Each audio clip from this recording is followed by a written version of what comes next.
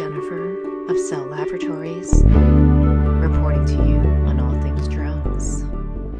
Today in Drone News, the Justice Department is acknowledging that the FBI, DEA, and other federal law enforcement agencies are likely to make increasing use of unmanned aerial drones in the United States.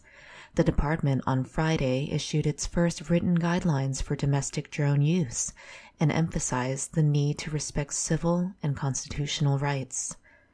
The unmanned aircraft already have been used in kidnapping, drug, and fugitive cases, as well as search and rescue operations, the department said.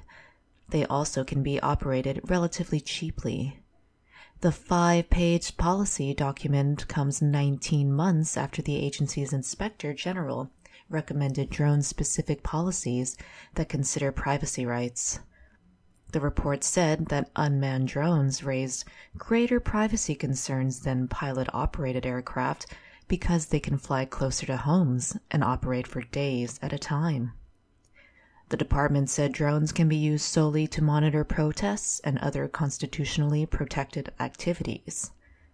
Annual reviews will make sure that the agency is complying with the new policy.